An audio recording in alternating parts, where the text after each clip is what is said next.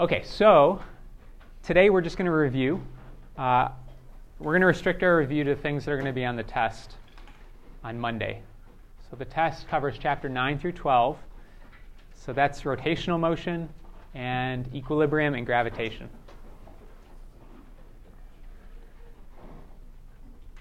So I'm probably actually not going to review any gravitation today just because we covered that last time. I'm going to focus more on things that are a little older and things that were covered when I was not here. So the exam will be chapter 9 through 12. It will be similar in format to the previous exams. There's a practice exam posted online in the solutions.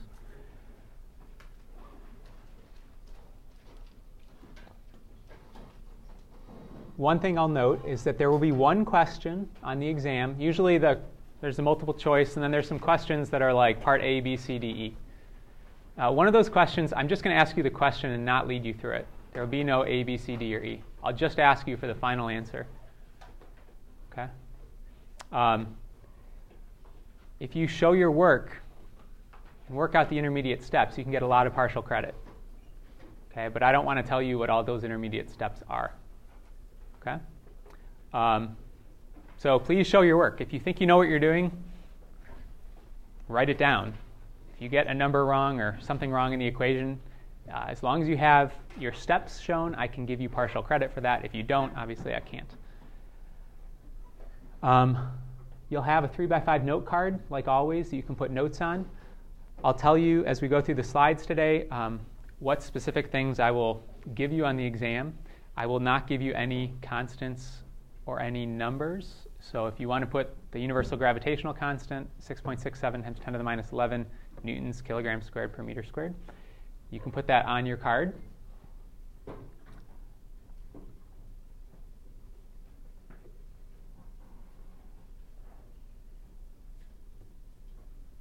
And the exam will be in class, so please try to show up on time so you have the full time to work on it. Anybody have any questions? Questions about that, or specific questions you wanted to go over today?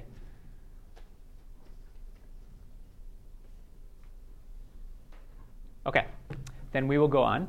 And I'll start by just reminding you that when we talk about rotational motion,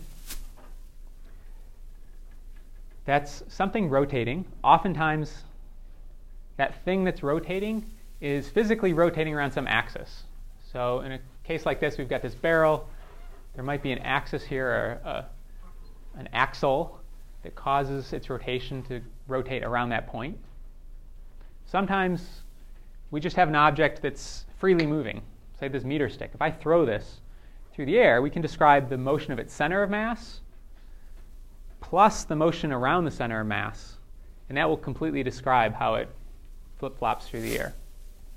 Okay, so sometimes there's a specific axis where it's physically constrained to rotate about, and other times it's a little more freeform.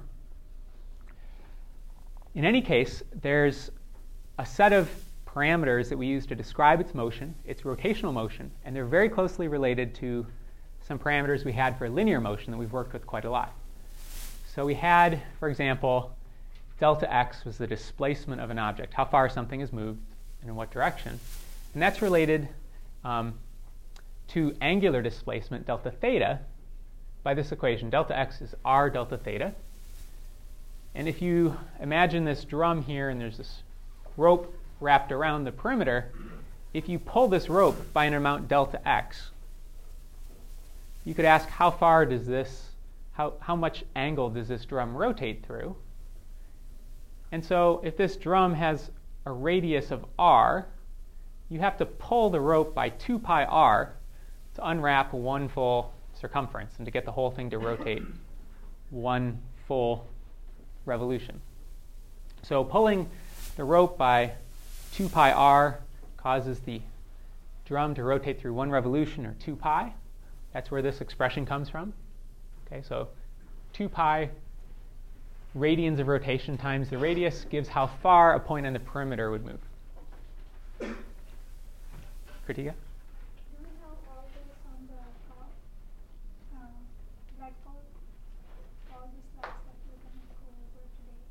I haven't posted them yet. I'll do that right after class. Okay, so if you can understand that relationship, then you can understand these other relationships for velocity and acceleration, because velocity is just the time rate of change of displacement. Omega is the angular velocity, which is the time rate of change of angular displacement. So if you just took the time derivative of the left side and the time derivative of the right side, you'd have v equals r omega. So however fast you pull this rope here determines how fast this rotates around. Okay? And the constant that relates those two quantities is the radius. Likewise for the acceleration. If you pull this rope at an increasing rate, this drum has to spin at an increasing rate. And we can relate the acceleration of the rope on the perimeter to the angular acceleration of the drum by a equals r alpha. Okay, and you don't need to physically have a drum here with a rope tied around it to make these relationships. You could, for example, look at a meter stick spinning around, and you could relate how fast, say, it's spinning. That would be omega, its angular velocity, to the linear speed of a point on the rim, and use the same relationship. Okay, if you knew omega, you knew the radius, the distance away from the rotational axis, you could find the velocity of a point on the rim. Okay, so I just use this picture of a drum because it's kind of nice. You can see very easily how these quantities relate. Okay, so that's how we relate displacement, velocity, and acceleration to angular displacement, angular velocity, angular acceleration. Some of the other parameters that show up in our kinematics equation, the one big one is the mass. There's lots of equations that deal with mass. Well, when things rotate, where are those rotation sticks, by the way, those red and blue sticks? Okay. So many of you got a chance to play with these. These are two sticks that have the same mass, but the mass is distributed differently. In the red stick, there's a couple masses near the center. In the blue stick, there's a couple that are near the edges. And as a result, if I try to twist them, that is, if I apply the same torque to both of them, the red one has much larger angular acceleration. So it moves around more easily. Sort of a layman's way to say that. Tim? Sorry, what did you say the weight was? Well, it's the same on both of them. On the red stick, the mass is located in the center. On the blue stick, it's near the edges. And as a result, it's easier to twist one than it is the other. Okay, and if we think about what mass is, if you take two objects, one that's very massive and one that's not, say my cell phone and this table, right, and I try to push both of them with the same force, the cell phone's going to move with greater acceleration. It's going to be easier to push, right, because it has less mass. So when I push things with a force, how they respond is determined by its mass. When I twist things with a torque, how they respond is determined by its moment of inertia. That's a property of the object that depends on not only how much mass it has, but where it's located. So here's a table. I will give you this on the exam. This table shows you what the moment of inertia is, I, for various mass distributions. These are all sort of building blocks, primitives of objects you might deal with. Okay, so here's a rod rotating around this axis. Here's a rod rotating around this axis. Which one of these would be easier to spin around? So the first one, why is that? It's a smaller moment of inertia, which you can see from the equation. And physically, the mass isn't moving as far. If you look at this, the furthest the mass is from the axis is like half of the length of the rod. So it has to go around in sort of a little circle. Here, there's some mass that's all the way over here, one full length of the rod. And if I try to spin this, it's got to go all the way around. It goes further. It's more difficult. Takes a greater torque to produce the same angular acceleration. Okay, so it depends not only on the shape of the object and its mass, but where you rotate it around. So we have expressions for rods, boxes, hoops, disks, spheres that are solid and spheres that are not solid, hollow. So just like you can take in lab, you might have a little hanger hanging off the edge of your table and you need to put mass on it. So you put one little weight and it's not enough, so you put another one on. And however much mass you add up, that's the total mass sitting on that hanger, and that's going to pull down on some string and do something to your experiment. Same thing with moment of inertia. If you have more than one object and you stick them all together, the moment of inertia of the whole object is the sum of the moment of inertia for each part of the object. So that means, for example, if I have, let's say, a wagon wheel.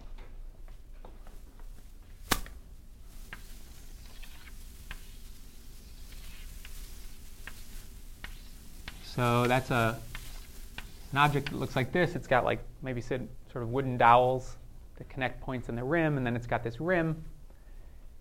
If I want to understand how that object is going to rotate when I apply a torque to it, and I know the mass and size of the different objects, I can figure out the moment of inertia because it's made up of a bunch of these simple shapes. Which shapes make up that wagon wheel?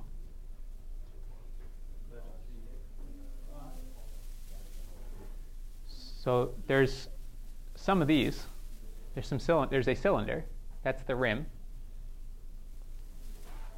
And then there's this, a long bar pivoting around its center, if I consider a spoke being the full diameter. Or I could consider this spoke being two spokes rotating around its edge, in which case I would have something like that. So let's figure this out. Let's say that the rim of this has a mass m rim, and each spoke, I'll define a spoke as being a 1 radius long, has a mass m spoke, has a length that I'll call r because the length is equal to the radius of the wheel. Let me figure out what the moment of inertia of that object is. So it's going to be the sum of the disk, or I'm sorry, not the disk, the hoop that is the rim, plus the moment of inertia of a spoke, or I'll call it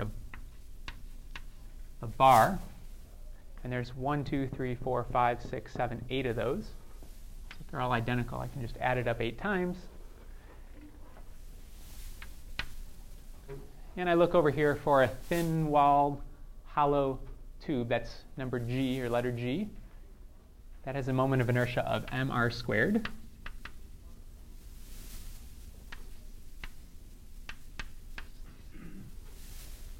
And for the bar, if I'm considering a bar being just this part of the spoke, 1 radius, it's going to be rotating about this axis here. So I have to use this diagram here for a bar rotating around its axis. That has a moment of inertia of 1/3 ml, or mr squared in this case.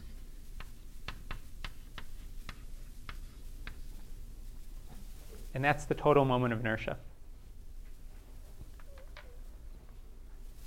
So I can just add up the individual parts if I know the moment of inertia of each part.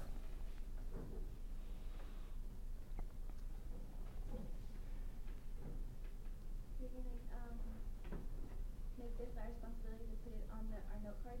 I'll print that in the exam. So you don't need to memorize or write down this table. But you'll need to be able to interpret the table. So if I give you a shape, you need to be able to relate it to this, figure out which of those it might relate to, and which of those parameters means what. Yeah, Sam? You also, on the bars, you said we had to use, which bars did we have to use?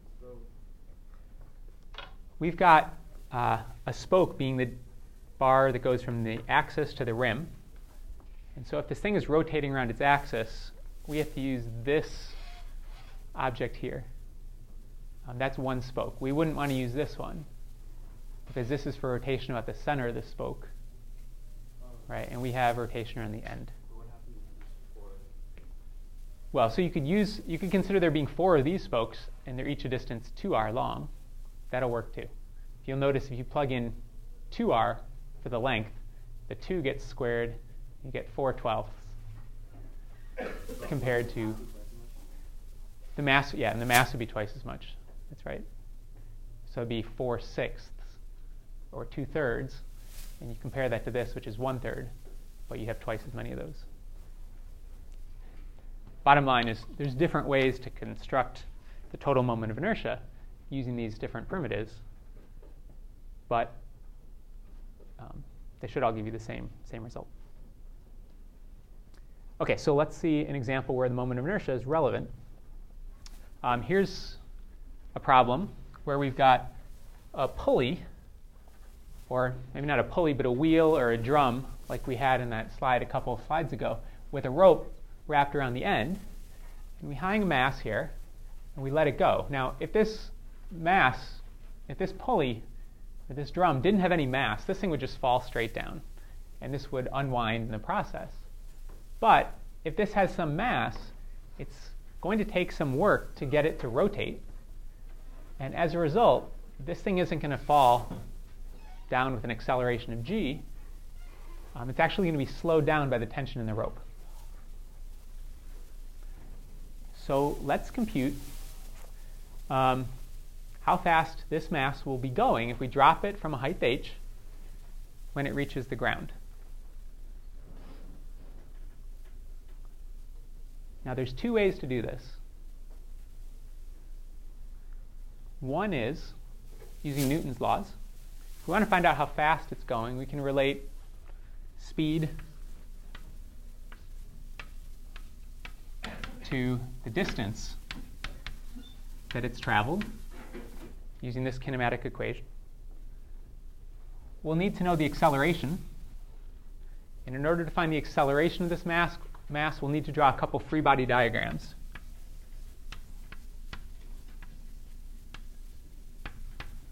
There's a free body diagram for the mass itself.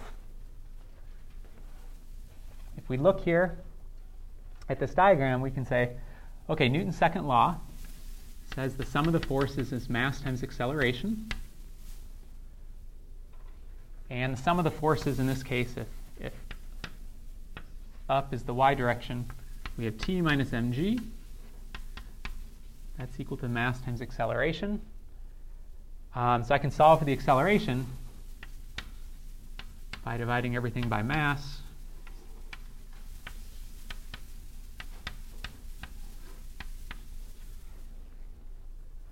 But I don't know what the tension in the rope is.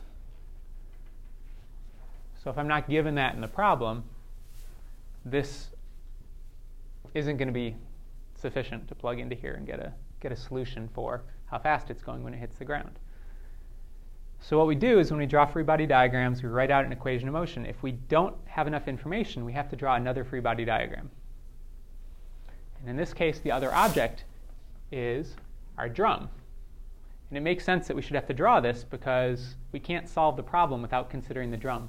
The results are going to be different if this has a large mass or if it has a small mass. Okay, so whatever the tension in the rope is, that's pulling down on it. Now, is the drum going to accelerate downwards because of that? No, it's got an axle right here that's going to hold it up with some, I'll call it a reaction force. You may have called it a normal force or a reaction force or some force from the axle holding it up. There's also the weight of the drum pulling down. And what we find is that we can add up the forces and set them equal to mass times acceleration.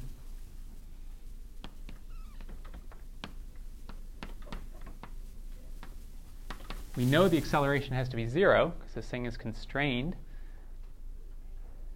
But we can't really solve for the tension because we don't know what the reaction force is. Right? This reaction force is just sort of whatever force needs to be applied to hold this thing up will be applied. So this really isn't useful. Okay, so we've drawn free body diagrams. We've written Newton's second law, but we haven't looked at a solution yet. And the reason is we haven't considered rotation. This isn't just a mass pulling down and something else pulling up. This is going to rotate. Because we have rotation, we also need to consider Newton's second law for rotation. Okay, so this is Newton's second law in translation. If I want to write that for rotational motion, what does that look like? I'm going to replace each of these parameters with their rotational equivalent. So yeah, what's the equivalent of a force in rotation? Torque, right? What's the equivalent of mass? Moment of inertia. And what about the acceleration? Alpha. Yeah, so here's a hint.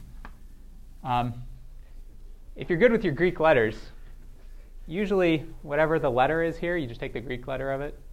And that probably gives you the angular equivalent. Not every time, but... Okay, so torque equals I alpha. That's Newton's second law. And we can use our free body diagram. This distance is capital R. We can use our free body diagram to figure out what the torque is from each of these forces. So we need to pick an axis. We'll pick the center here, because that's physically where it's rotating around, so that's sort of a logical choice. And when we do that, what is the torque produced by this reaction force?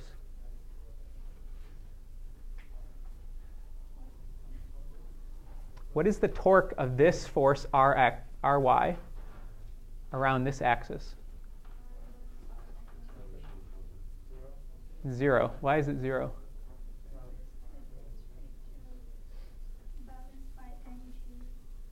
It's not exactly balanced. It's small. It's actually going to be larger.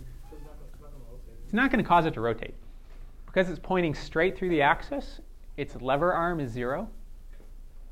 Its distance from the axis to where it acts is 0.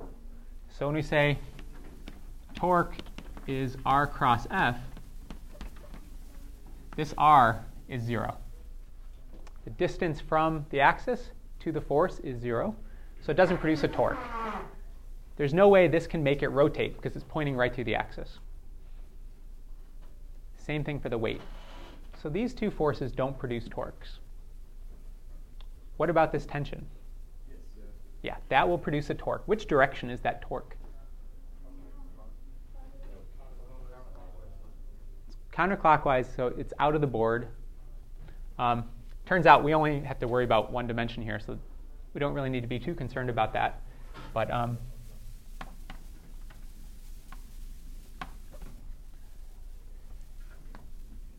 this vector r is perpendicular to this vector t. So the magnitude of the torque is r t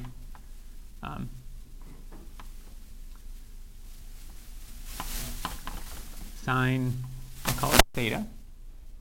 So theta is the angle between them. And in this case, that angle is 90 degrees.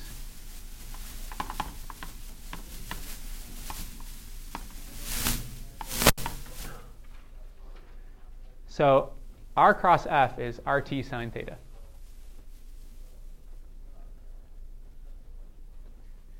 What do you get if you cross an elephant and a bunny?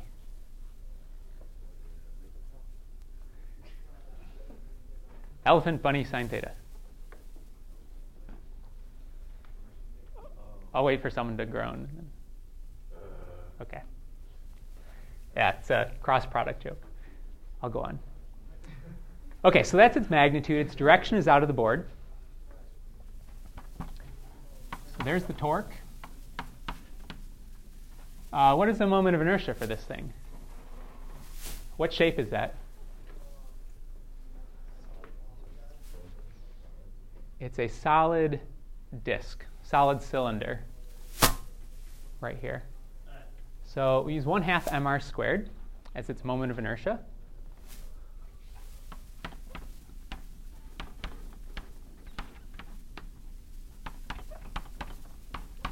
And we can solve this for the tension. So I'll just divide both sides by r.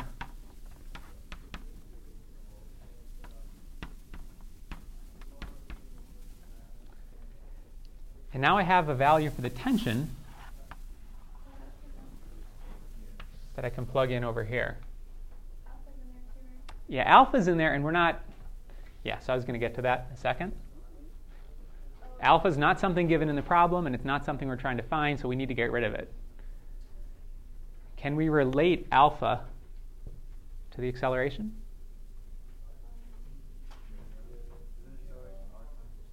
Yes. So however fast this disk is going to be spinning around is how fast this string is going to unwind. So the rate of change at which this spins is going to equal the rate of change at which that falls. That means A is equal to R alpha. Okay, so I can write this as T equals, this is capital R. So I have an R alpha. So I'll just replace this alpha R with A.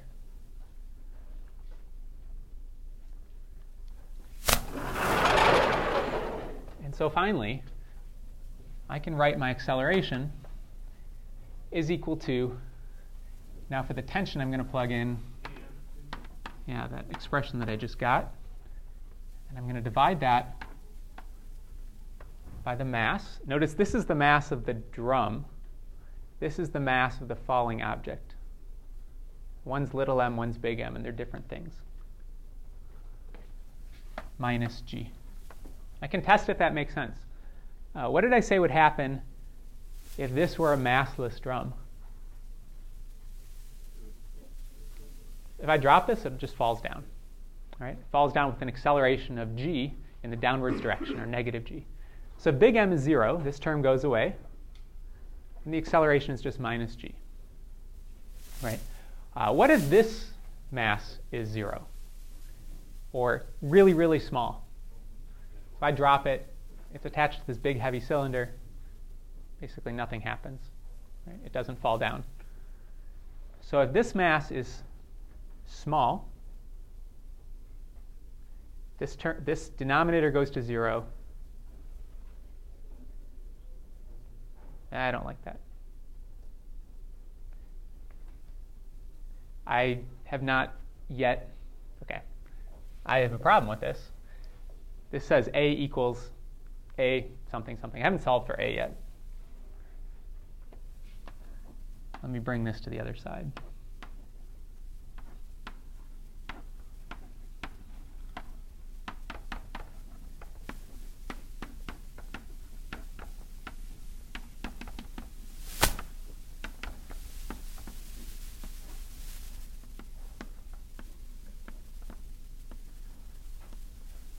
Okay, that's better. So if little m is 0, this term in the denominator becomes infinite, makes this whole expression 0. So the acceleration does what I expect it to in sort of the two cases where I know what to expect. So I can have some confidence that this is the right answer. And then I can plug that into my expression to find out how fast it's going when it reaches the ground if it starts from rest. So I will say the velocity when it reaches the ground minus the initial velocity, I'll start from rest, is equal to 2 times this acceleration. The distance it falls is h. So v is equal to square root of 2ah. And I can just plug in my expression for the acceleration.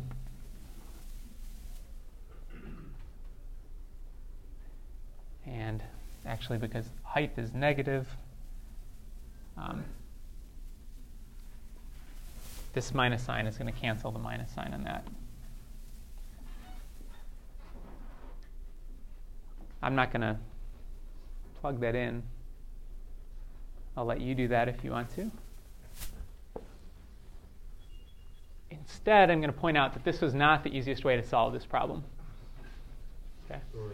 Okay. Now, it's still it's a possible way to solve this problem. There are certain situations where you need to go through this route, where you calculate the acceleration. If I asked you how long does it take this mass to fall down, you could use this acceleration and relate it to how long it takes it to fall a certain distance.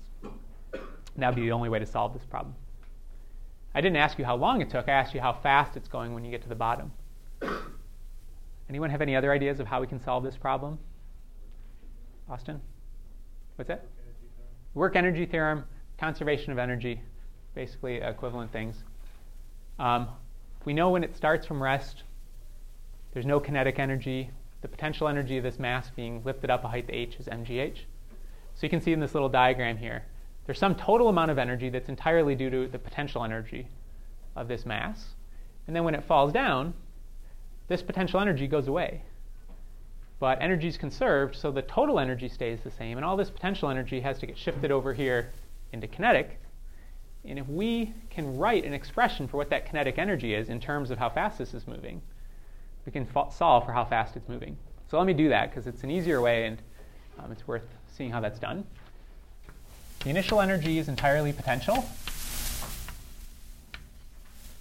and is mgh. It's the energy due to that little m mass being lifted up. The final energy is entirely kinetic. Okay, so we have the little mass falling with some speed v. So it has kinetic energy 1/2 mv squared. Is that all the kinetic energy we have? No. We also have the drum spinning, right? And because the drum has mass, it has kinetic energy. So we're going to have a term that looks like 1/2 I omega squared. We just have to figure out what the i's and omegas are in terms of the things we were given. Okay, so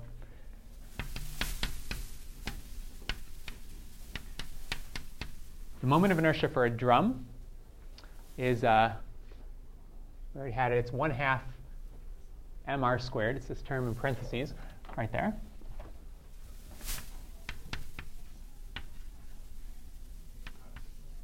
I'm going to be careful to use big M, because we're talking about the mass of the drum, not little m, the mass of the falling object.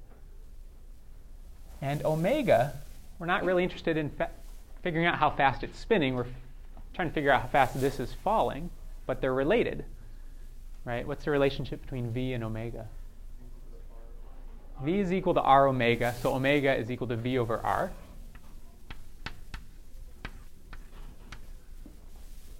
So you can see that this r squared is going to cancel this r squared. This 1/2 times 1/2 is 1/4. So I have 1/2 mv squared plus 1/4 big M v squared.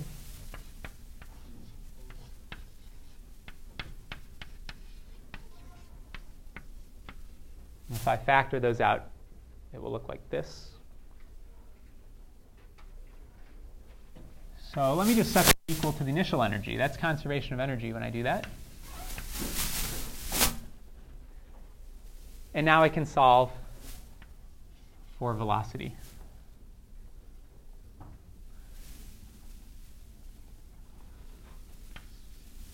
So I will multiply both sides by 2.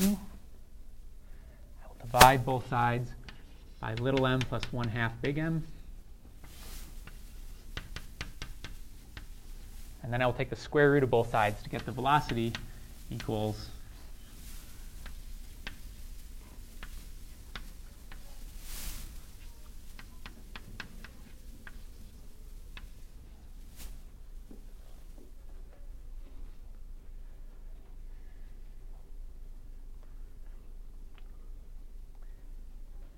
and if you want, you can check that's the same thing that I got the last time. Although it appears in a slightly different form, it will actually be the same expression.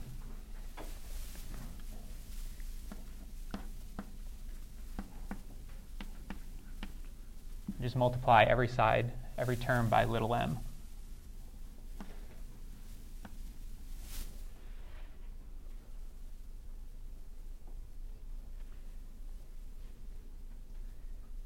And actually, it looks like I made an error. It looks like I made an error over here with this sign. That needs to be plus.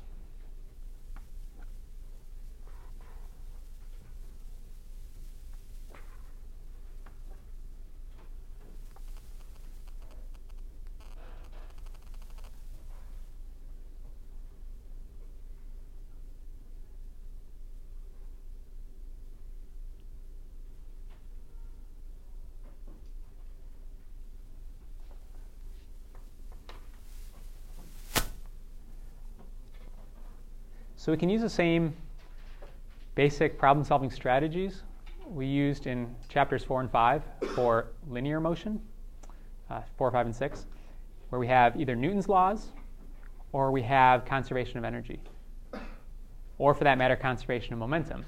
But we just have to include anything that's rotating in the problem. That means we have to deal with torques and angular accelerations when we do Newton's laws. We have to use the kinetic energy in rotation, include that in our energy equations. And if we have collisions, we also might want to consider conservation of angular momentum instead of just conservation of momentum if we have things rotating when they collide. Tim? I just have one question on the equation. How come it was at 2 mGh and It wasn't. It was mgh, but I had a 1/2 over here, so I multiplied both sides by 2.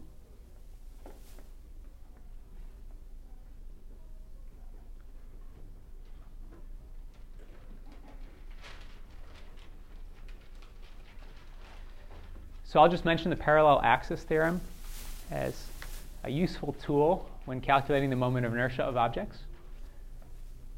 If we have the moment of inertia of an object around its center of mass, you might have that because it's either given to you or because you can figure it out from that table that lists the moment of inertia for a bunch of different objects around their center of mass.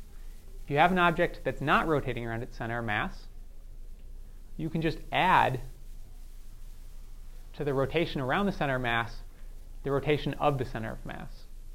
So a mass m rotating around an axis a distance d away will have a moment of inertia of md squared. Okay, so for example, for a stick, in our table it lists the moment of inertia if I spin this around its center or if I spin it around its edge. Right? What if I spin it around some point in between? Say right here. Say a quarter of the way up this stick. If I spin it around this point, I can treat that as two parts. One is I can treat it as the bar rotating around its center, and while it's rotating around its center, the center is rotating around this point over here. And I'm just adding up the moment of inertia for those two types of rotation. So a very powerful theorem, and you're expected to know that, although I'm not going to do a problem on it right now. I'll just point it up there. If that looks unfamiliar to you, you should go back and review in the text or in Mastering Physics one of the problems that dealt with that. We're going to use this on the test. You should know it for the test.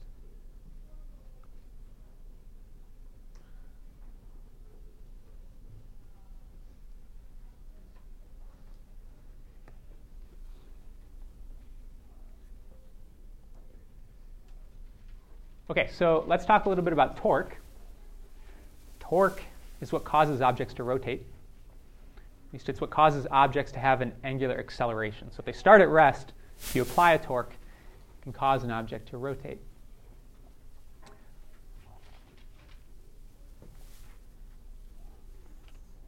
So I mentioned already that the torque is equal to R cross F. Right? F is the force applied to an object, and R is the distance from the axis of rotation to the place where that force is applied. And this is a vector quantity, so its magnitude we can find from RF times sine, use phi here, RF times the sine of the angle between the radius vector and the force.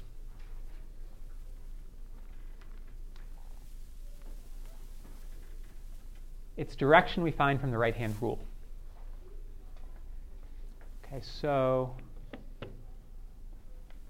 we already did this once, where I asked you to use the right-hand rule to find a direction. Let's do it again. If I take this wheel and I want to get it to spin, say this way, I need to apply a torque.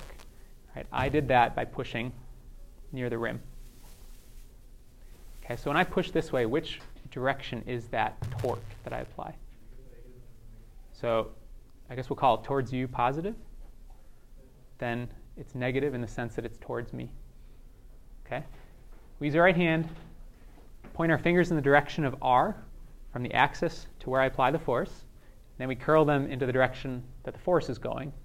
And your thumb will point in the direction of that torque vector. Okay, so what if I push this way down here on the bottom? In this case, the direction, the r vector has switched sign. The force is still the same direction, but the cross product now is in the opposite. So it's towards you.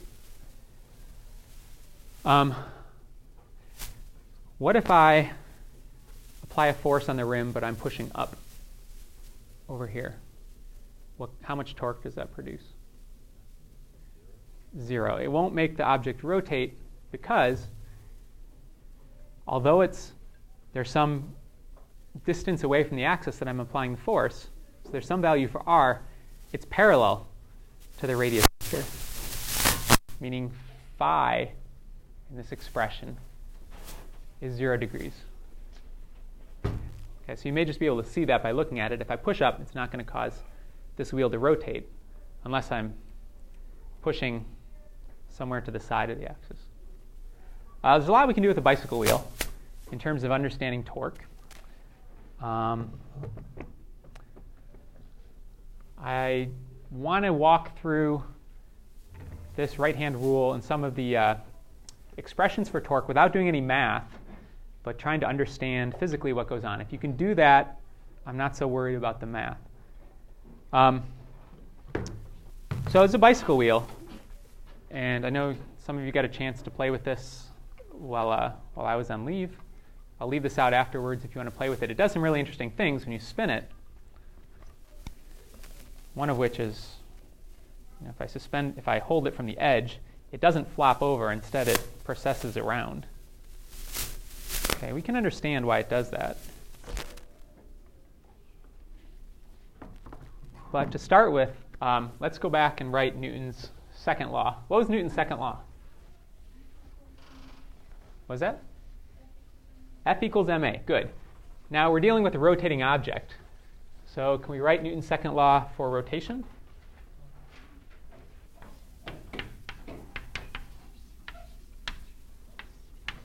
What's that going to look like? Torque equals I alpha. Right. Okay, so Newton's second law governs pretty much how things move. When forces are applied to them or when torques are applied to them, it governs how things rotate. So that's what we have here. If I'm not spinning this and I let go, it's going to flop over. So let's see if we can understand that behavior first. When I let go with my left hand, and it's only being held up by the string,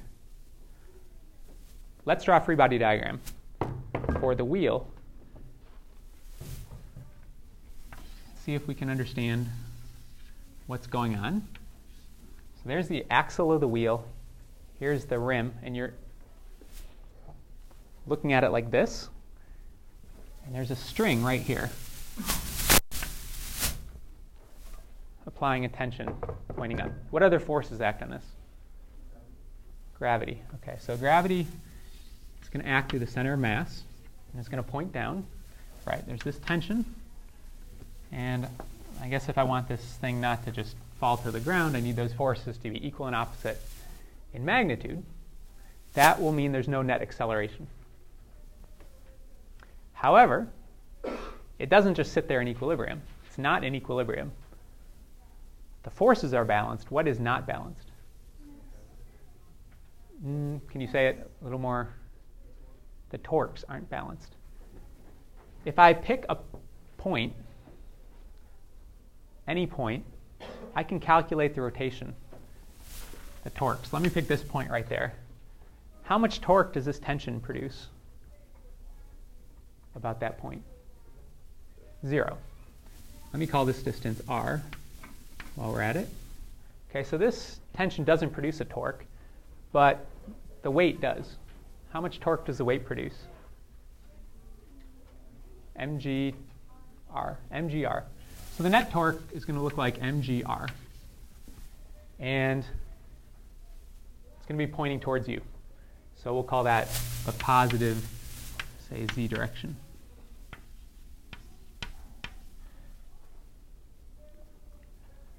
So that has to equal I alpha. There's some moment of inertia for the wheel. I'm just going to call it I. I'm not going to try to calculate exactly how big the acceleration is. I just want to understand qualitatively what's going on. So there's some value for I. What that means is this thing is going to have some angular acceleration. It's going to have an angular acceleration that looks like this. All right, I can just solve this for alpha. Alpha is a vector.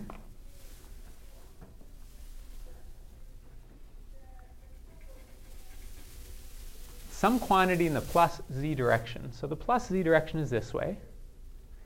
So it's going to rotate in the direction that my fingers are curled when I point my right thumb along the direction of alpha. My fingers are curled so that as looking at this board, it's going to go counterclockwise. And that's exactly what we saw. Right, so counterclockwise means this. It's going to spin down like that. Okay? Hopefully that makes sense. That's intuitive. And we can show that from Newton's second law. Now, I don't think anybody needed Newton's second law to understand that's what was going to happen. However, when we spin this, the situation changes. Right? When I drop it, it no longer flops down. It does this sort of weird dance. That's probably not intuitive. We don't deal with a whole lot of rotating things in our everyday life, so we don't have a really good intuition for how they should behave. But because we have this law, which tells us what should happen, if we trust it, it worked to explain the things that we understood. It should work to explain things we don't understand. Okay, so what has changed when I spin it? So we'll start with me supporting the end. Right, so it's not falling over yet. But I give it a spin. What's different? Yeah? Could it be the torque caused by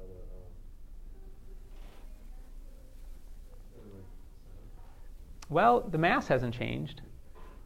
So this diagram really doesn't change. The weight is still acting at the center of mass pulling down. There's still the same tension pulling up in order to balance it so it doesn't fall down.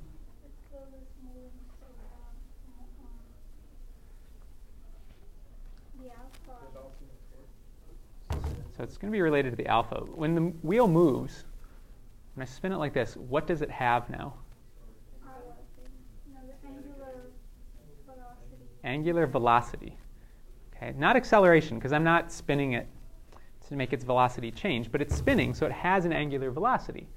Okay, so it has some angular velocity, and let me say that I spin it so the top is going towards you. Which direction is that angular velocity?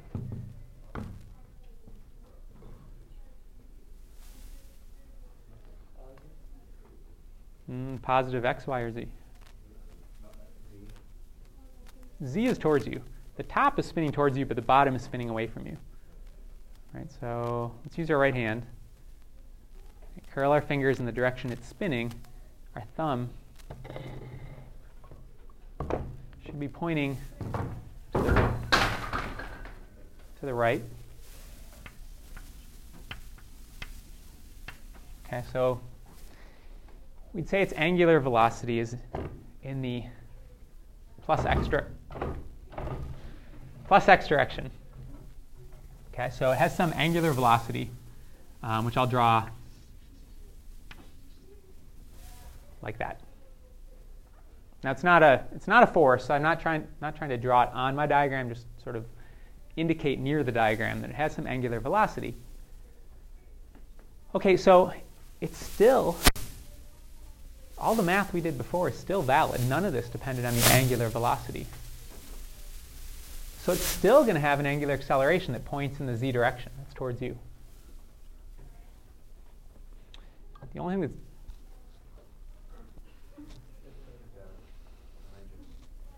Thank you.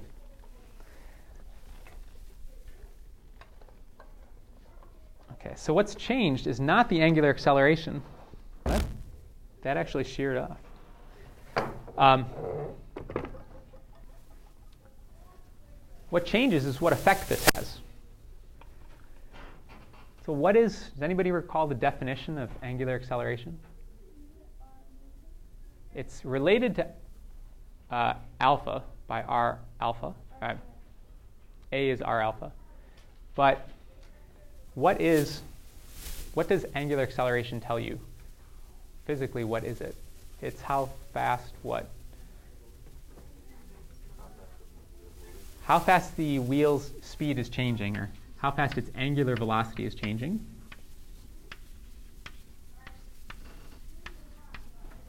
So we can write it like that. It's the time rate of change of the angular velocity. Now here's the thing.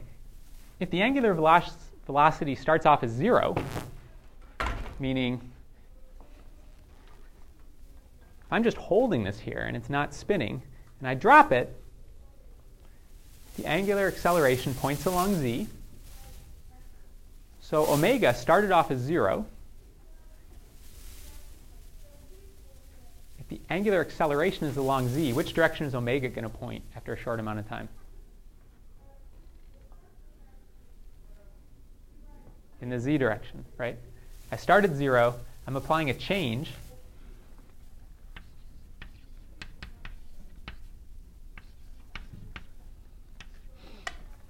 I'm applying a change to that. It's in the plus z direction, so it accumulates more and more angular velocity in the z direction.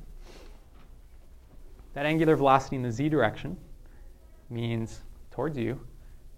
That's a rotation that points down. Okay, so that's what we saw it do. Now, I've got this angular velocity that's initially pointing along x. So the final angular velocity is going to be equal to the initial angular velocity plus alpha delta t. Right? That's just comes from this relationship. This is how much the angular velocity changes. So in discrete terms, that's alpha delta t, and this is what it started as. So the final angular velocity is what it started as plus however much it changed. Okay, so it starts along x. The change is along z. So let's pretend this meter stick is my vector pointing along x. This is the angular velocity vector as I spin this thing. I need to hold onto the handle. Yes, so as I spin this meter stick represents its angular velocity vector. It's pointing that way. When I drop it, this vector gets some additional component pointing along z. So this term points along z. So I have one vector that I started with, and I add to that a component that points along z. The vector tilts out. Does that make sense? Chris? Not make sense? You're just saying, no, I don't believe it. Okay, so we have omega. We have a change to the angular velocity vector. This is along x. That's z. So the new angular velocity is in an angle. It rotates out. So the direction that this thing is spinning is defined by the right-hand rule. You now point your thumb at an angle out towards you, and your fingers are curling like this, so the wheel physically has to turn in order so that the wheel is spinning sort of in this plane, so that its angular velocity changes to point in the direction we were going. So the wheel has to do this.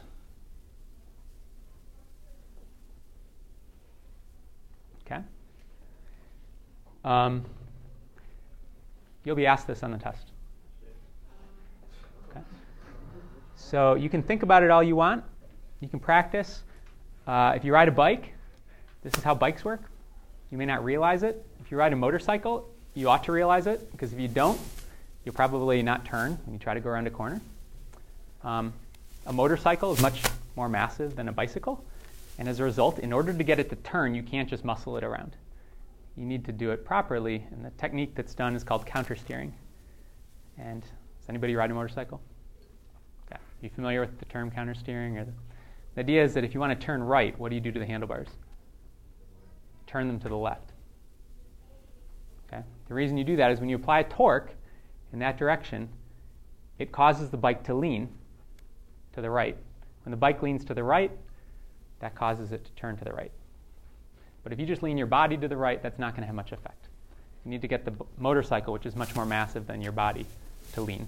You do that by applying a torque, by twisting in the opposite direction. Tim? So you turn the wheel to the left and go to the right. This works on a bicycle too. If you don't believe me, go ride your bike. And you have to be careful that you don't just, you have to be careful for many reasons. But we're used to riding a bike and you just move our bodies around and we go where we expect to go. But if you concentrate on just keeping your body straight and just twisting the handlebars in one direction, if you twist them to the right, you will turn to the left. And you'll probably turn very rapidly to the left, so much so that you immediately have to correct yourself. You don't have to worry about falling down. It's not that big a deal. But you may not have never thought about it that way. But go ahead and try it. And try to work through these diagrams using nothing but Newton's second law and the definition of what alpha is related to omega and the right-hand rule. And you can figure out, for every different possible torque you can apply to a rotating wheel, how that affects the direction that the wheel will turn. Kritika?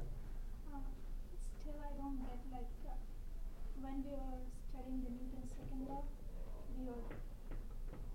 we going straight and we turn this way, then our body goes on this way. Okay. Right? According to the Newton's second law. Then how we can relate that to the spinning of the wheel? I think you mean Newton's first law says that you're going to keep going in a straight line unless there's a force that acts on you. And in the case of a bike, for a rider, what happens is once your bike leans, here's the seat. Right? So there's the seat of the bike. And here's you. The seat is pushing up on you with a normal force. Part of that normal force balances your weight and keeps you from falling down. And part of it pushes you in towards the center of the circle. That's what causes you to go around in a circle. What causes the bike to turn, though, in this case, is the fact that as it's leaning, gravity is pulling down over here, the normal force is pointing up over there. Since these forces don't go through the same line, they produce a torque. A torque that wants a torque pointing into the board. So if the bike is going towards you, its angular velocity is perpendicular to the plane of the wheel, and a torque that's towards you turns in towards the board and causes the whole bike to turn left. Okay, so if you can understand that, you have a good idea of all these different concepts. Okay, if you can't, it's a multiple choice question, you can guess.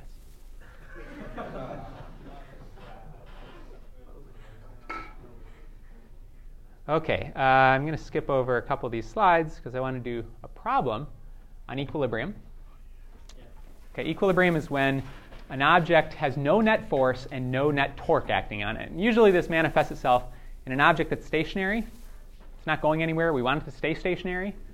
So we need the forces and the torques that are on it to all balance.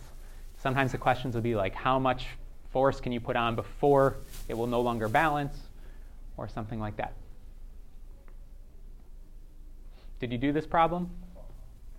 Yeah, but look at it. You do that again. I will do it, yeah.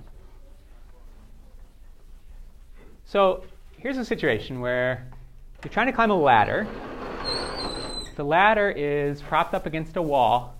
For simplicity, we'll assume there's no friction on this surface. So this surface can't hold the ladder up. This surface here has some friction. That's going to keep the ladder from just sliding out. What's going to happen if you try to climb up too high? You're going to fall. How are you going to fall? What's going to happen? Top's going to drop. The bottom slides out.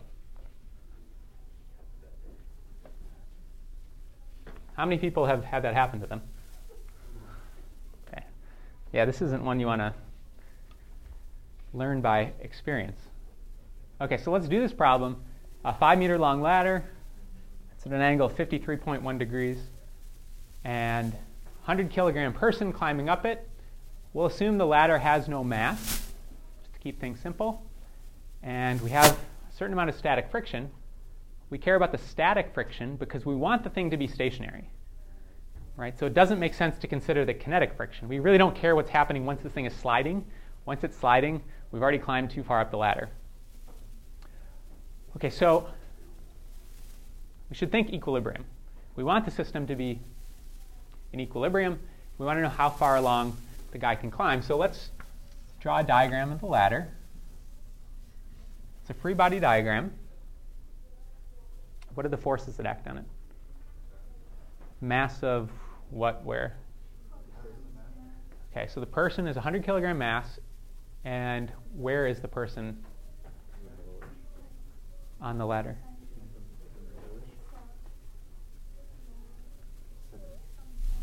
Do we know where he is? We're asked how far he can climb. So we have to give that some variable. Let's call it x. If you like, you can call it whatever you want. That's how high up the man is. And that's where his weight will pull down on the ladder. We know because its weight is going straight down. Okay, there's friction. There's no friction up there. There's friction down here. Which direction does it act? Left to right. Okay. You can always figure out the direction. Sometimes it's confusing. If this were ice, which direction would the ladder go? It would scoot out from right to left. The friction must oppose that, so it has to go left to right. You can think about it in that way. So the force of friction. Two other forces. Okay, where is that? I heard once at the top. Okay, normal force at the top. Like that? No. Nope. It's perpendicular to the surface, right? That's what normal means. And we deal with a lot of surfaces that are flat, so we may get in the habit of drawing normal forces that point up. But it's just perpendicular to the surface. Since the surface is horizontal, the normal force in this case. And I'll call that the normal force of the top. Because there's also a normal force at the bottom. Anywhere where the object touches something, we'd expect there to be a normal force. So I'll call that N sub B.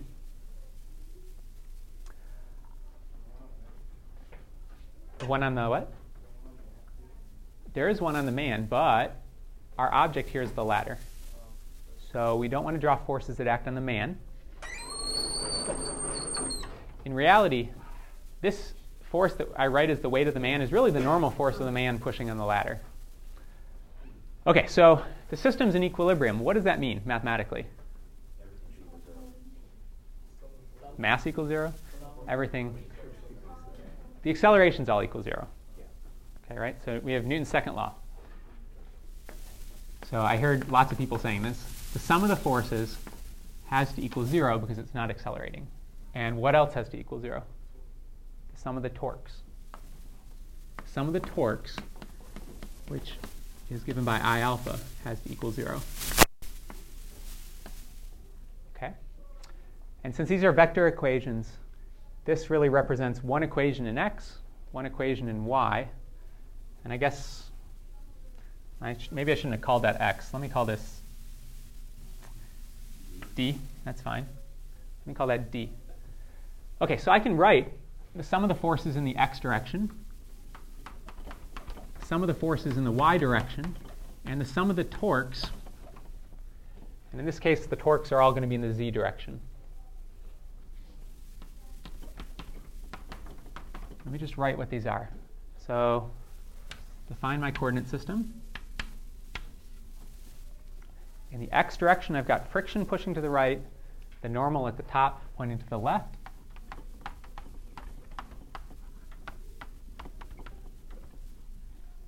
In the y direction, the normal at the bottom pointing up, the weight pointing down.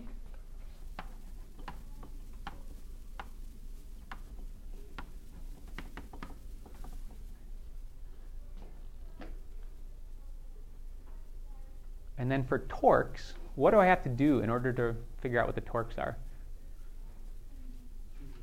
I have to choose a point. I choose a point for rotation. And it doesn't matter where I choose the point, because regardless of what axis I pick, what is its rotation going to be around that axis? 0. It's not rotating around this point. It's not rotating around that point. It's not rotating around that point. I can choose any of them. What point might make sense? Okay, the bottom, because that way 2 of these forces don't produce a torque. I don't need to consider their effect. So let me consider that. Then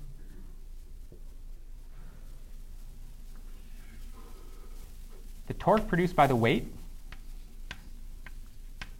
is R, which I'm calling D, times the force, which has a magnitude mg, times the sine of the angle between them. Okay, so the sine of the angle between them, if I draw them from the same point, is actually this. This is 53.1. So this is 90 minus 53.1. And this is 180 minus this, minus 90 minus 53.1. 180 minus 90 is 90 plus 53.1. 143.1.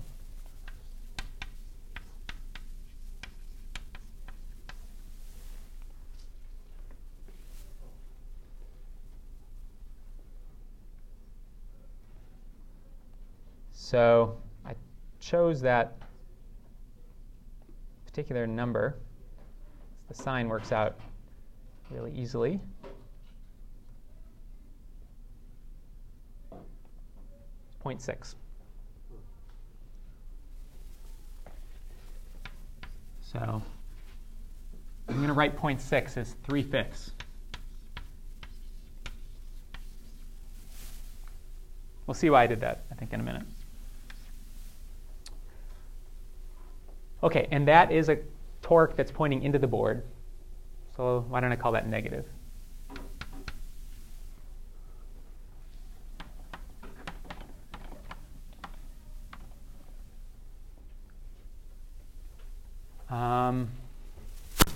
This normal force also exerts a torque. It acts a distance 5 meters away. And I can work out that this angle is also 53.1. It's alternate interior angles. So that's 53.1. The sine of that is 0.8. And it is a torque in the positive direction. So I'm going to call that 0.8. I'm going to call that 4/5 times nt times 5 meters.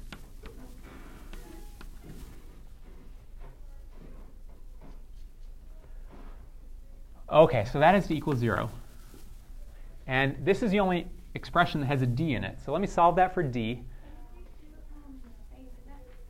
How I got this?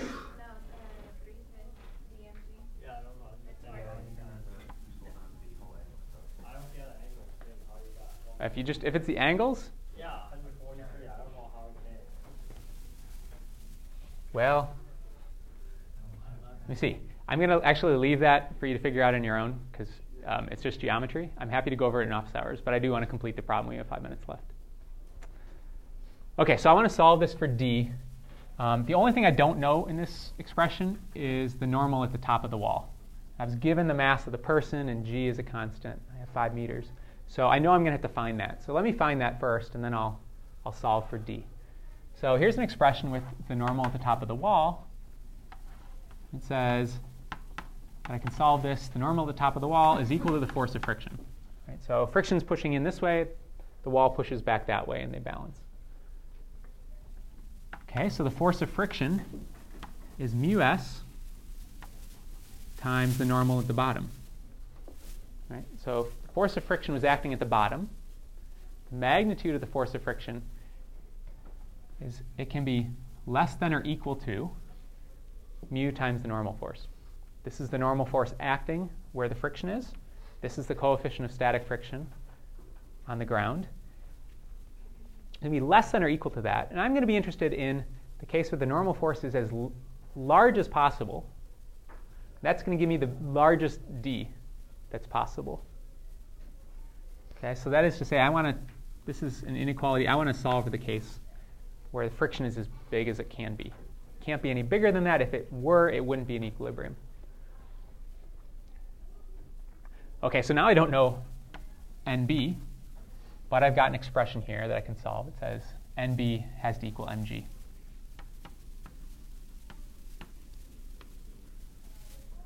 Which kind of makes sense. The weight of the person we know is pushing down. The only thing that can support that is the normal force down here on the ladder. Okay, so that's what I'll plug in up here. And this expression is going to look like, I can write this as 3/5 dmg is equal to 4/5 mu sub s is 0.6 times mg. So you notice I didn't plug in his mass yet, and it turns out that the mass is going to cancel. So it doesn't matter how massive you are, gravity as well. Whether you're very massive or not, the distance you can climb is the same. Right? And the reason is the more massive you are, the harder you're pushing down, and the more you're causing this thing to try to flip over. But the flip side is, by pushing down harder, friction can push back harder. Okay, so that prevents you from flipping over. So they balance.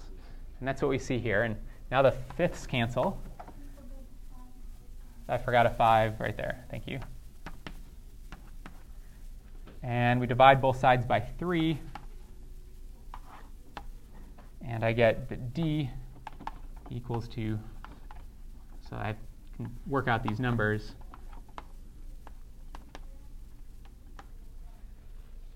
So 0.6 is 3/5. The 3's cancel. 4/5 times 5 is 4.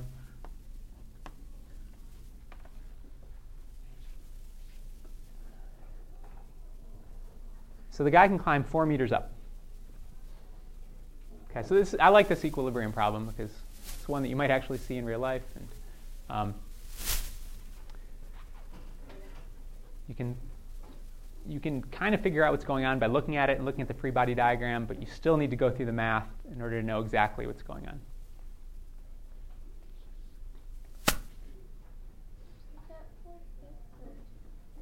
That's 4/5. And then the 5's canceled, and I had a 3 from over there. Okay, so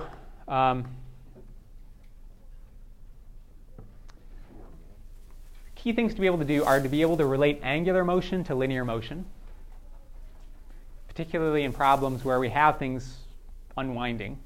So we have both of those. When we deal with rotation, the way we keep track of directions is with the right-hand rule.